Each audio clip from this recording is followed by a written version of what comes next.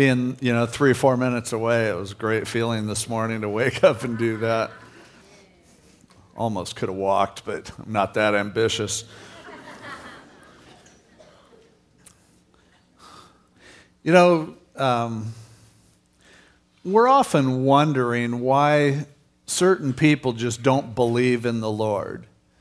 The evidence is so overwhelming, and the options of rejection are so, awesome that you think, why in the world do people reject Jesus? And often when I talk to people who have heard about him and chosen not to walk with him, I kind of don't get it.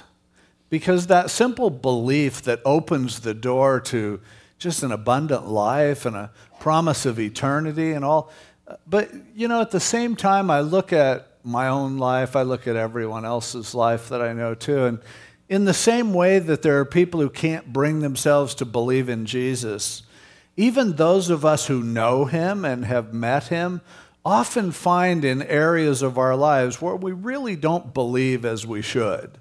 We find ourselves coming short of that complete trust in him. Every time we worry and complain, we're showing a lack of belief. Every time we are frazzled and doing things that are counterproductive to what God has for us, we're showing that we too have these lacks of faith, these lacks of belief. And it's what we need, it's what we live on, it's our breath as believers, and yet it's what makes us believers is that we believe, and yet so often we don't believe the way we really should. Here in Mark chapter 6, we have strung together several stories that Mark goes through about Jesus, and in each one of them there's depicted at least one reason why some people don't believe, including why we sometimes fail to believe. And I think it's what ties the stories together and they have in common. And so hopefully as we look through this chapter quickly, we will be able to get some clues as to why some of the people that we're sharing the Lord with and that we're so desiring for them to turn their lives over to the Lord, maybe we'll figure out, at least understand why. And then even more so than that, in our own lives when our belief fails, maybe we will see some things that we have in common with those who have yet to receive Jesus Christ. It starts out with Jesus going back to his hometown. He grew up there in Nazareth, and it was a poor town. You remember when Jesus was calling his disciples, one of his disciples, Nathanael, when he heard that Jesus was from Nazareth, he goes, "Oh, great. Can anything good come out of Nazareth?" Nazareth was the wrong side of the tracks. And you'd think that when a local boy had made good, and now Jesus was becoming famous and doing a lot of good works, you'd think that when he came back to Nazareth, they would have welcomed him with open arms. But it's kind of interesting what actually happened. It says he went out from there and came to his own country. And his disciples followed him, probably thinking, oh, this will be great. When the Sabbath had come, he began to teach in the synagogue, and many hearing him were astonished, saying, "Where did this man get this stuff? And what wisdom is this which is given to him that such mighty works are performed by his hands?" So they heard him and they saw him, and they were like, wow. But they went on. Hey, wait a minute. I recognize this guy. Is this not the carpenter, the son of Mary, brother of James, Joseph, Judas, and Simon? And are not his sisters here with us? So they were offended at him. But Jesus said to them, "A prophet is not without honor except in his own country, among his own relatives, and in his own house." Now he could do no mighty work there except that he laid his hands on a few sick people and healed them, and he marveled because of their unbelief. Then he went about the villages in a circuit teaching. They were surprised that Jesus could do what he did, since they remember what he was like. He just grew up and worked in a carpenter shop. They kind of thought, we can't take him seriously. He was amazed that they couldn't respond to him. He spoke their language. He knew them. they saw him growing up and saw how different he was, and yet for them, what they were emphasizing is how he's like them. Now, it mentioned a bunch of Jesus' brothers. They were half-brothers, and his sisters also, who still lived in Nazareth. The boys grew up and got out of town, but the girls were still living there, and married Nazarene guys. Now, first of all, and it's a little off topic, but there are people who have believed that Mary was a virgin when Jesus was born, which the Bible clearly teaches, but that she stayed a virgin for the rest of her life and didn't have any other kids. The Catholic Church teaches this, and they call it the perpetual virginity of Mary. This passage makes that completely impossible because it names all these half-brothers that Mary and Joseph had after Jesus was born. So Jesus was the oldest. All these other guys and girls were born later. Now, there are Catholics who try to deal with this and say, well, Joseph had these kids before he married Mary and didn't have them with Mary. But if you look at the argument that these people are trying to make, that doesn't make any sense at all. For one thing, Joseph would be pretty old if he had all these other kids and then he marries a young virgin. That's probably even more of a stretch. But you know, their whole point was Jesus is related to these other people. It was kind of an intellectual argument, their attempt at an intellectual argument, by saying that genetically he is like us, he is like his brothers, his sisters, comes from the same kind of gene pool.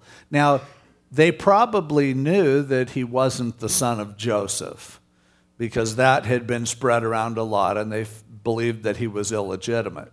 But they knew he was the son of Mary, as were these other kids, and that's why they're saying, how could this work? So they rejected him. Jesus said, typical, a prophet is not without honor except in his own country. In other words, familiarity breeds contempt. I don't know if you've noticed, but reaching your relatives is one of the hardest things to do, impressing your relatives. There may be lots of other people who think you're great and can do great things, but your family still remembers your diapers. They still remember, we know who you are, and if they see you doing something great, they will so often, think that, oh, you think you're better than us Nazarenes, don't you? And so often where you grew up is the hardest place for you to actually make an impact. People who don't know you see you and they go, oh, you're great. It's why a lot of people, in order to really get ahead in business sometimes, if you start out in a company and you work your way up, often you need to go move to another company where they're impressed with you. Because in that old company that you've worked at, even though you've been so consistent for so long, they'll always kind of look at you as, yeah, I remember when you were just an intern here. I remember when you were in the stock room. And they won't give you the same benefit of the doubt that people at a different place might. I know, and I appreciate the way people respond to me here when I teach, but I know it's sometimes different if I go and guest speak somewhere else. And I really don't like guest speaking, but the good thing about it is I can just go say the same stuff that you hear me saying all the time, and people think it's really good. Now, you've heard it. I keep repeating the same stories, and you're like, yeah, I know, you don't like vegetables, you like Ultimate Fighting, blah, blah, blah, and I just get onto the text, and, but I'll go somewhere else, and they'll go, oh, this guy's so funny, and it's like, here people who are laughing are the new people, and, it's true that when you're really used to something, you can just start to take it for granted. And that's a problem with belief sometimes, and it was for them, as Jesus said. See, when we see something all the time, we're used to it. It's one reason why it's so fun to spend time with little kids, because everything is kind of new and exciting with them. They take a fresh look, and when you have kids, it affects the way you see the world. I haven't been to Disneyland in years, and don't make any plans to go there in the next few years. I have friends who work there. I could get in for free. But it's like Disneyland. I've been there. I know, oh, you haven't been on half the rides there. I've been on rides, okay? And so I'm kind of jaded when it comes to that. But if you, and I anticipate someday if the Lord gives us grandkids, all of a sudden Disneyland's going to be a real cool place again. You know, because you see it through their eyes. You take a little kid who hasn't been there and they're like, oh, Mickey Mouse, oh, look at it. And it's one of the great things about having kids is you start to look at the world again. You start to look at it through a different lens, through a different perspective. It's kind of like people who come here on vacation. You know, everyone who visits California lives somewhere inferior to California.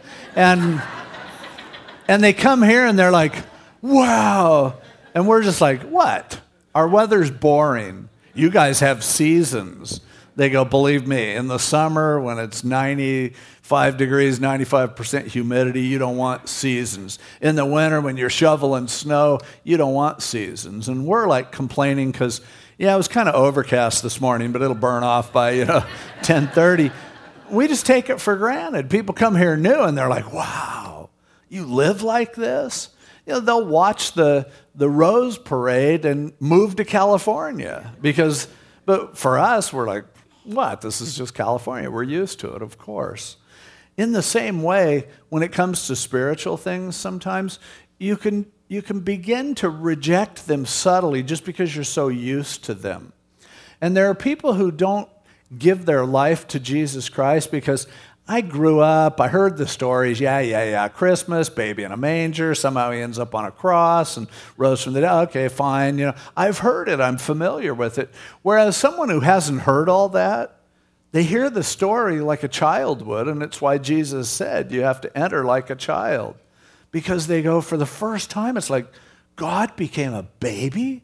And he grew up and he lived a perfect life and he loved us so much that he died for us and came back from the dead. Wow. And he floated up in the sky and he's going to come back for us. And we just have to believe. Oh, easy piece of cake. I'll believe in him. And you sometimes go to other cultures and tell that story and they just line up to accept Jesus. It's amazing. I know right now there's a man, Chom No, over in Cambodia who we've helped support some of his ministries, and some of you helped him go put some wells in some villages. And this is out in the middle of nowhere in Cambodia. And these people haven't heard about Jesus, and all they know is somebody comes in and gives them water, and now they're telling them about Jesus. And Steve Bailey was just over there in Cambodia to help baptize hundreds and hundreds of new converts who just couldn't wait to accept Jesus.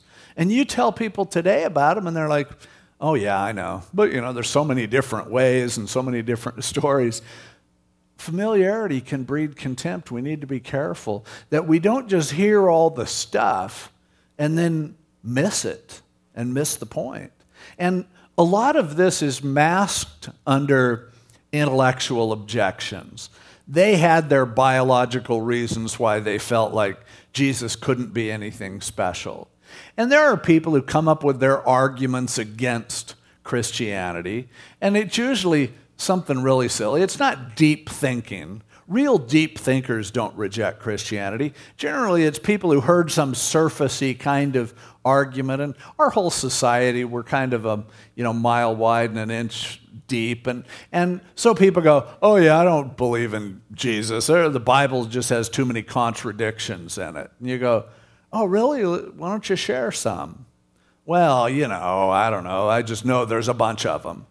Kind of like the way people form their opinions on how to vote, or, the way everybody today thinks they're an economist because they understand what happened with the economy, and boy, it's a bunch of idiots that are running the banks, and you don't know. Come on, you don't understand these things. You have some opinion based on some talk show host or whatever. Most of us know what we know, but based on what Letterman tells us, and that's kind of the way it is sometimes.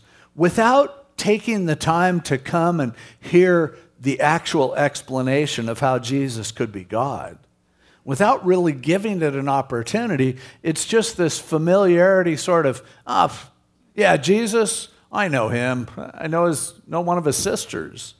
I know him. We grew up on the same street. Yeah, but do you know him? Come on. You think I'm going to believe somebody from Nazareth? I'm from Nazareth. Look at me. And that's kind of the way we look at life, just with this jaded perspective. Sometimes it keeps us from really entering into a deep relationship with the Lord, too, because we just hear it all the time. We have K-Wave on in our car, like Muzak in the background, and we're not really studying the Word for ourselves, but we know the language, we've got it down, we've heard it. Sometimes we're not going to change our life over it or anything. I'm about as spiritual as I really need to be. I know the stuff. I go to church. I have a Bible. I don't need to read it. I put money in the offering and they read it to me, But again, it's so typical that we believe in a shallow way because we think we already know it all. I've read the Bible. I don't need to really be reading it. And yet we don't plummet for the depths of its truth and allow it to transform our lives in the way that God wants it to. And so these people in Nazareth fell into unbelief because of familiarity and because of a really casual intellectual objection that they had. But now and we're going to have to move through the chapter a little quicker than that, but now next talks about sending out the 12 disciples. And he commissioned them to go out and work miracles and preach to people. But he told them, if people won't listen to you in verse 11, whoever won't receive you nor hear you, when you depart from there, shake off the dust under your feet as a testimony against them. Assuredly, I say to you, it will be more tolerable for Sodom and Gomorrah in the day of judgment than for that city. So they went out and preached that people should repent. There were places that the disciples would go, and Jesus compared them to Sodom and Gomorrah, the two cities that were destroyed because of their gross immorality and their refusal to repent. And he said, you know what? There are some people who are just like Sodom and Gomorrah. They're not going to repent no matter what you tell them. So you just, brush the dust off your feet and move on, and you go tell people who will listen to you, you guys need to repent, you need to change. And this gives us a clue as to another reason why people don't believe. Some people don't believe because they don't want to change. They don't want to believe something that means I might need to do something different. They're threatened by it. And so people will often believe really goofy things if those goofy things don't make them change. For instance, there are people who can believe that life was not created on this planet by God, but that we were placed here by some little green men who came in spaceships a long time ago. And that is so stupid. But why people can believe it, intelligent people can believe it, because if some little green man plopped us here and then we evolved, well, the little green men don't care what we do. They don't tell us to live a certain way. And so there's a real freedom knowing that you came from little green men being planted here and evolving. Whereas if God created us here with a purpose, then God has a book that tells us how to live, and we ought to do it that way. It would make sense. But people are able to completely change what they believe if what they want to believe lets them live the way they want to live. And we know people who won't accept Jesus Christ because they don't want to let go of parts of their sinful lifestyle. But be careful, because there are also those of us who have accepted Jesus Christ, and yet still there are parts of his word that we don't want to obey because we don't want to change. The whole thing about coming to the Lord is, God, can you fix us? Can you salvage us? There's something wrong with me. If you don't think there's anything wrong with you, God doesn't have a message for you. He'll say, fine, do it your way. And that's what C.S. Lewis said. There are two kinds of people in the world. Those who come to the Lord and say, thy will be done.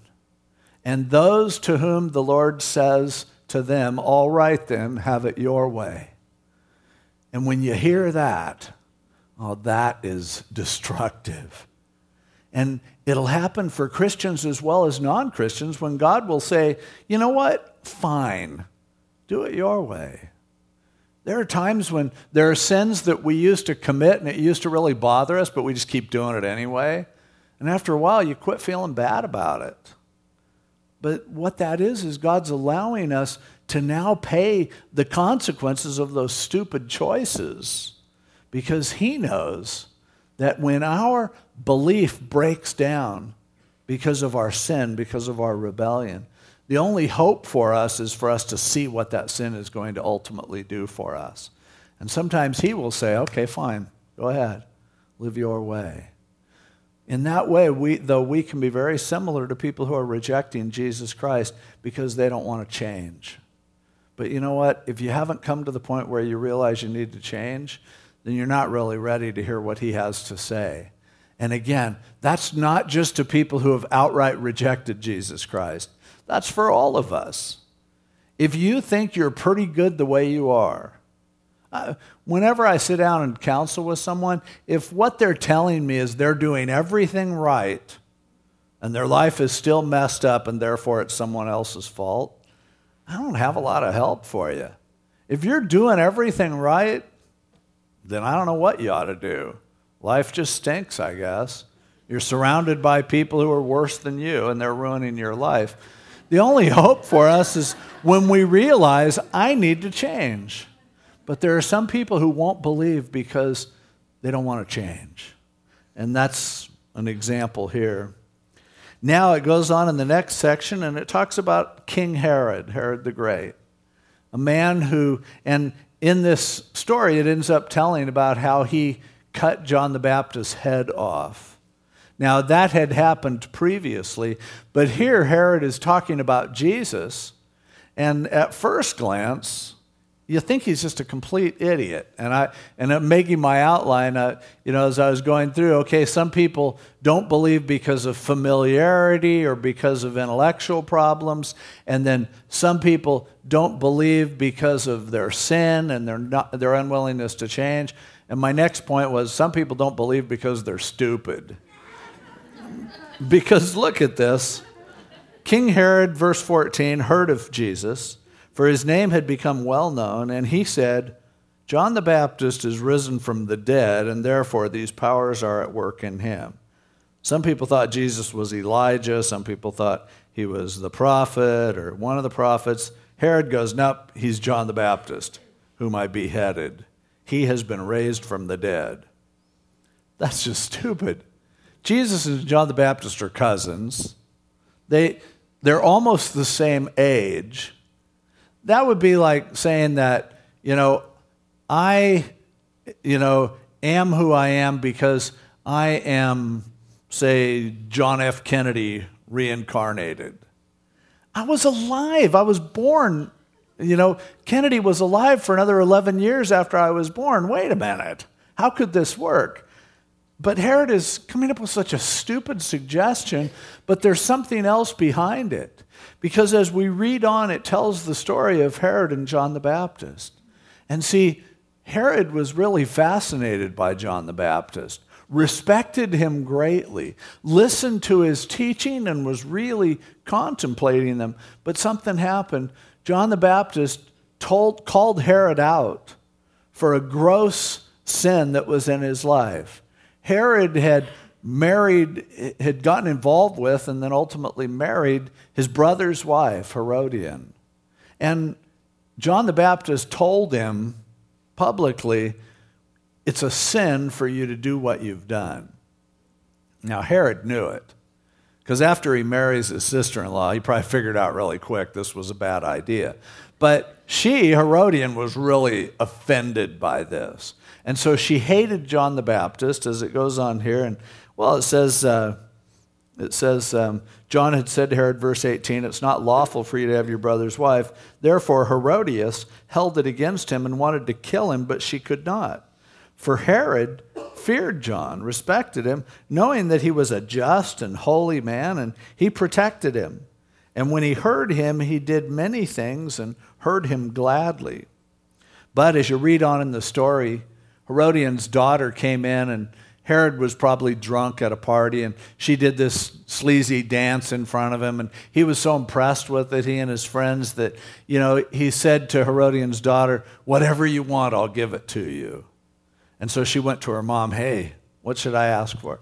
She said, "Ask for the head of John the Baptist on a plate." Oh, gross. And yet here, Herod respects John the Baptist, but he goes ahead and has his head cut off and gives it to the girl who gives it to her mom. They were happy. How in the world could Herod do such a thing to someone that he was really kind of respecting and listening to? Well, as you read down here, you'll see in verse 26, after she told him that, it said, "The king was exceedingly sorry, yet because of the oaths and because of those who sat with him, he did not want to refuse her. So he went and had John's head cut off." Now here's a guy who, in his heart, he was feeling there's something here. He was wanting to believe. He was listening to what John had to say, and he knew that John was a good guy, and no doubt heard what John had said about Jesus being the Messiah even. But he was concerned about what people thought of him. He was concerned about peer pressure. Even his wife nagging him hadn't been enough. But all the people around him, he couldn't stand to be disgraced. Well, here's what they expect from me, so I better do it. And when you begin to put pleasing people as the number one drive of your life, you will always end up letting go of belief, letting go of faith, letting go of what really matters. See, it's amazing how people can actually ultimately reject the truth because they're worried about what people think. Now, shouldn't the truth be what matters to us? Shouldn't he have listened and said, "Well, look, this just isn't right. And I don't care what I said, and I don't care what my friends think." His friends were all people who worked for him, for crying out loud. Why was he so concerned about impressing them? And yet he was worried about what they would say of him, and as a result, he rejected the truth. And there are people who reject Jesus Christ because they're afraid of what people will think of them if they accept him. They've seen some real goofy Christians, and they're afraid they're going to turn into one of those. And they've always said there's... Oh, well, another satisfied customer. But, they're looking and they're like, "Boy, this sounds good, but no way, couldn't be. People make fun of me." And therefore, they reject that which could save them because they're concerned about how they look and what people would think. See, the thing about faith, and there are a lot of Christians, by the way, who do this, they guide their life completely on what other people think. They make their decisions based on other people's opinions rather than hearing from God. There are things that, there are times when you might feel like, I think God is calling me to do this, but oh no, how would I ever explain it? What would people think? And so we develop these traditions, and we live our lives by traditions rather than by faith, rather than doing what God tells us to do. Now, we have a holiday coming up, Halloween. Now, Halloween celebrates all kinds of really bad things, and we all know that. And so we do a party here for the kids as an alternative, and we call it a harvest festival or something, so people won't notice that it's on the same day as Halloween. But it's a great thing, and I'm thankful for it, and it's wonderful. But what if you really felt like God wanted you to stay at your house and pass out candy to trick-or-treaters and tell them God bless you and be a good example to them that way? Oh, no, you can't do that. Come on, there's nothing wrong with the little candy bars. That's what we're going to give them here. And nobody's going to get possessed from a little Snickers bar. But there are some people who are so paranoid about this, like they can't even think about whether or not maybe we should do this. Oh no, Christians wouldn't do that. You know what? That's just as bad as anyone else who lives their life trying to please people instead of listening to what God wants to tell you. Because, he might want you to do something one year and do something else the next. He might want most of your friends to do one thing and you to do something else. But until we get over this Herod complex of going, well, I feel one way and I think this, but, I better do what people expect. Even doing the right things for the wrong reasons is a lack of faith. Ultimately, we need to do what God tells us to do. That's what walking by faith is. And again, it's a real fresh approach. It means we look at everything individually. Just like before I said, when you start living your life by habit and just going through the motions, how deadly, how life-killing that is. Well, living life that way, not noticing anything and not thinking for yourself, but letting other people do your thinking for you, that is one of the attitudes that leads to being jaded. Just living your life on autopilot and not noticing everything that's around us, not noticing what God does, not listening to his voice. And so some people do fail to believe because they're more worried about what people think than about what God says. And Herod was an example of that. And you'll run into plenty of people who are that way. The peer pressure. Now, next in this chapter is the story of the feeding of the 5,000. Starts out, the disciples had been ministering and working, and they really wore themselves out, but they were telling Jesus about it all. In verse 31, Jesus said to them, "Come aside by yourselves to a deserted place and rest a while. For there were many coming and going, and they didn't even have time to eat." We love this verse 31. I've heard many good sermons preached on it. I've seen it as the theme of retreats, as people getting away. And we can all relate to the idea of the Lord telling us, come aside by yourself to a deserted place and rest a while. Boy, does that sound good.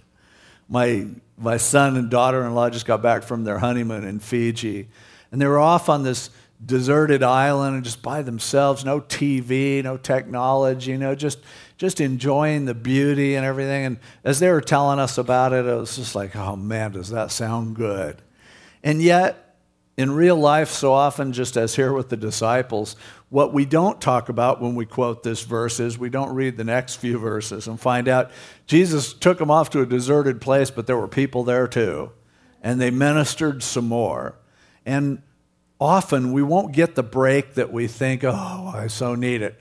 You know what? Sometimes there are needy people who will get in the way of our ability to fulfill that. And as you read on, they departed to a deserted place in a boat, but the multitude saw them departing, and many knew him and ran there on foot, and they arrived and came together. In verse 34, Jesus, when he came out, saw a great multitude and was moved with compassion for them because they were like sheep not having a shepherd. So he began to teach them many things. And the disciples were like, what? Not again. We need a break. We're so tired. They saw one thing and Jesus saw another. He had a different perspective than they had because he couldn't possibly look without having compassion. Now, as you read on, they said to him, send them away. Oh, they go, in verse 35, the day was far spent. His disciples came to him and said, this is a deserted place, and already the hour is late. Remember, he said in verse 31, come on, go off to a deserted place and rest. They were like, this is deserted. If you'd get rid of these people, and it's late, would you stop it? Jesus was surrounded by people who were constantly trying to talk him out of ministry. And you'll see the same. There will be people who will tell you, oh, don't do that. You need to get away. You need to stop. You need to slow down. Well, that may be true. But you always have to listen to God rather than the voices of those people. Because in this case, the disciples were hungry and tired, and Jesus was full of compassion. So the disciples said, get rid of these people. Look, they're hungry. Send them to a restaurant. And by the way, we're hungry too. But Jesus looked at the people and had compassion, and he said, why don't we feed them? And the disciples mockingly said, "What? You think we have the money to feed all these people? And by the way, what grocery store are we going to buy this food at?" But you know the story. Jesus said, "Well, what do we have?" And they checked around, and there was a little boy who had 5 little biscuits and a couple of little fish. And Jesus said, "That'll do." And he sat the people down, and he prayed, and he broke the bread and the fish, and there was enough food there as he began to multiply it that everybody ate, and there were 12 baskets left over at the end. Jesus had a different perspective than the disciples. Now, in this case, they didn't have the faith that he had. They didn't think they could feed these people, and they really didn't think they could handle any more ministry. But they actually could, and what a great event they would have missed if Jesus had taken advice from them. But the difference between them is Jesus knew. He believed. And as a result, he did this. But let's not be too hard on the disciples. Sometimes you're tired and you're hungry, and it affects your faith. And there are sometimes when we aren't believing because of just physical needs that we have. In the same way, there are people who can't hear the gospel, who can't know that God loves them because they're so hungry, or because they're in such stress in their lives. And that's why it's so important in missions to come and bless people and feed them. It's why with the boxes of love that we're dispersing today and that will be given out, it's a box of food for people that don't have food, and it says, "God loves you." And somehow as they're eating their meal, Thanksgiving's a little different. Oh, they know it has something to do with Jesus, but now as the food is on their table, wow, now they can hear. As you know, as the Lord has given us the opportunity, like I mentioned with Chom No, and also in Africa with Steve Goodman's son, Justin, who ministry to go out where people don't know anything about Jesus. And it's amazing how you stick a well in the ground for a few $1,000s, and now they have water where they didn't before. It's amazing how after you drink a cold glass of water, the gospel, the idea that God could love you, that he wants to be in a relationship with you, it just sounds different because you've cared enough. And sometimes people don't believe just because they're too hungry or they're too tired. And that goes for us as Christians too. And it's why, there are times if we don't eat right, it affects us. And sometimes that'll affect our faith. Sometimes we eat too much, or we just eat too much junk food. Or frankly, there are some people who eat too healthy. You'd be better off if you'd get a slice of pizza once in a while. And because once you feel like, oh, okay, now I'm back. Sometimes we need to set aside a Sabbath day and rest. Sometimes it just can't happen. But again, our faith, anyone's faith, can often be tied in with just a lack in our lives. Hungry, tired. Beware of those times when you wear yourself down too much and you deprive yourself too much. And then all of a sudden you find that you have weaknesses, that you fall into sin that you would have never fallen into if you took care of yourself.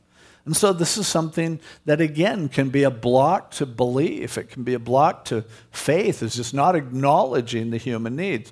In this case, Jesus had enough faith to get through this. The disciples kind of didn't, and we'll see they didn't really learn their lesson too much. But moving on, next thing, he sent them away in the boat. He went off to pray. He still had more time to spend with the Father.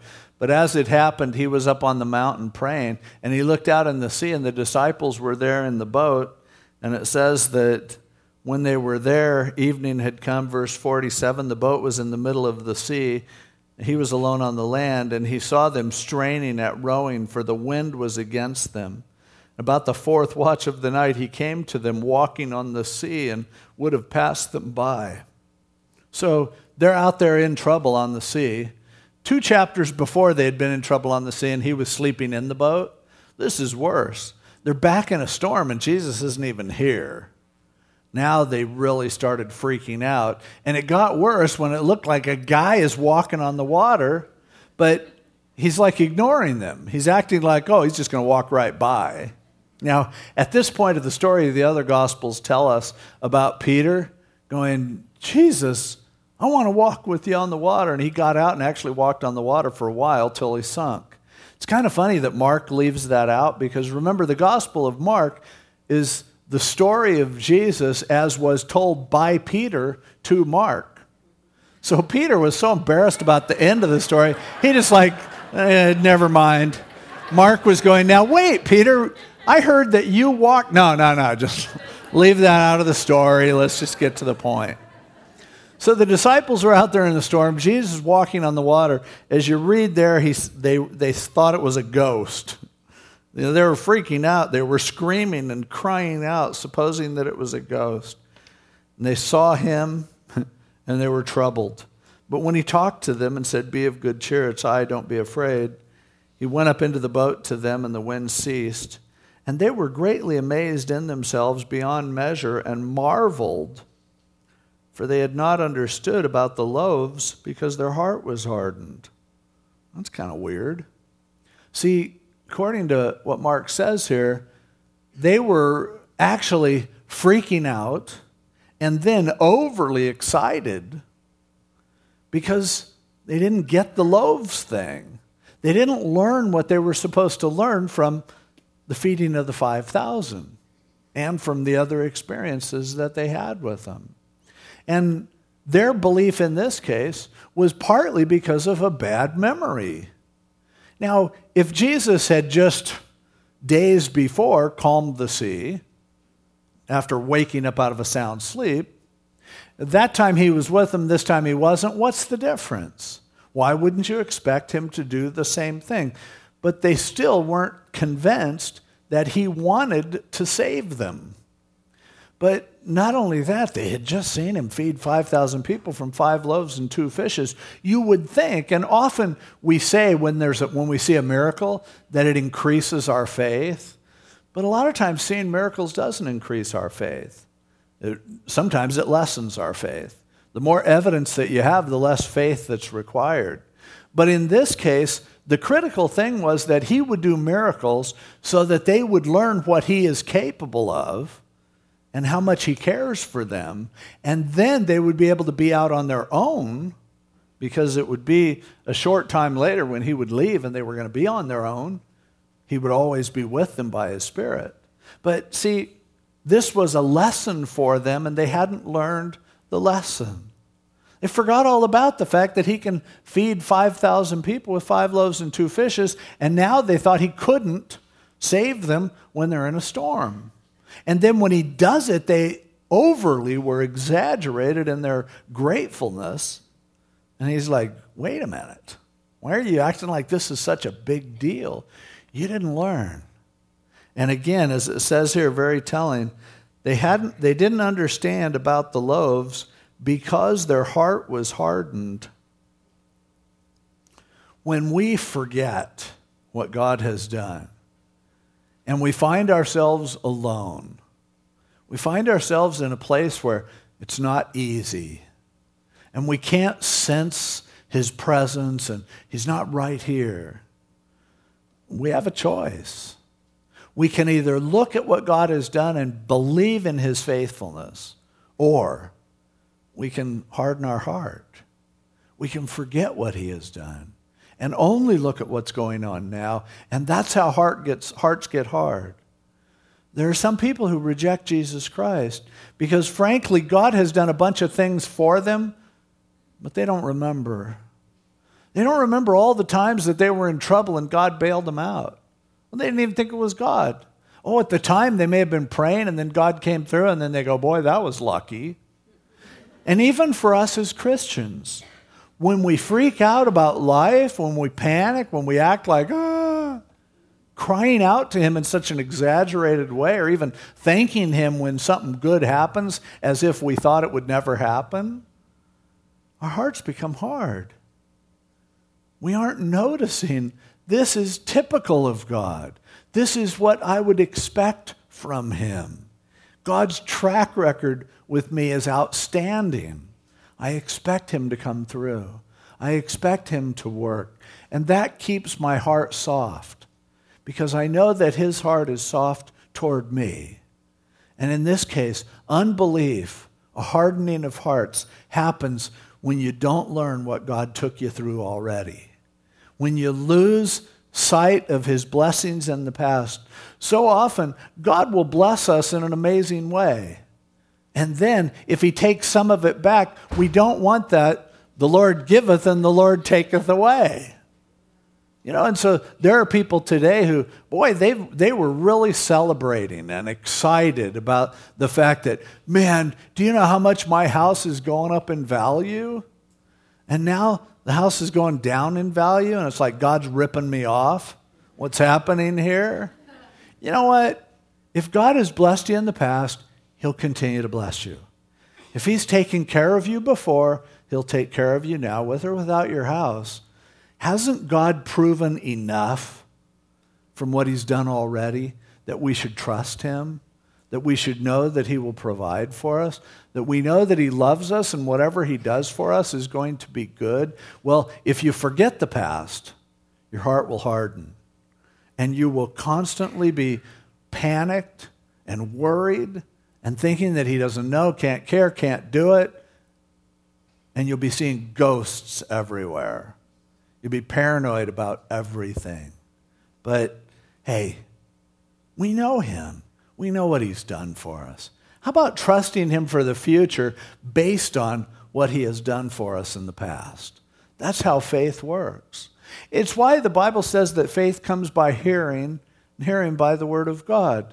Because not only looking at my own life, but when I read the word and I see how faithful God has been for thousands and thousands of years, I see people who are in much worse situations than I've ever been in, and God has come through for them. And I go, that same God loves me. His word tells me that. And so I expect him to work in my life in the same way that he's always done. God never changes. His character is always loving and good. And he will always take care of his people, and we ought to believe that. But if we don't, our heart gets hard and we don't have faith. And then when he does come through for us, we look ridiculous, hooping and hollering like we never expected it to happen.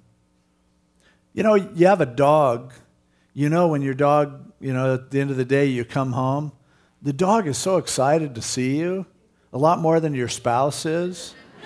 But the difference between your dog and your spouse knows you generally do come home. And they expect it, so they're not jumping all over the place. They know you've proven yourself.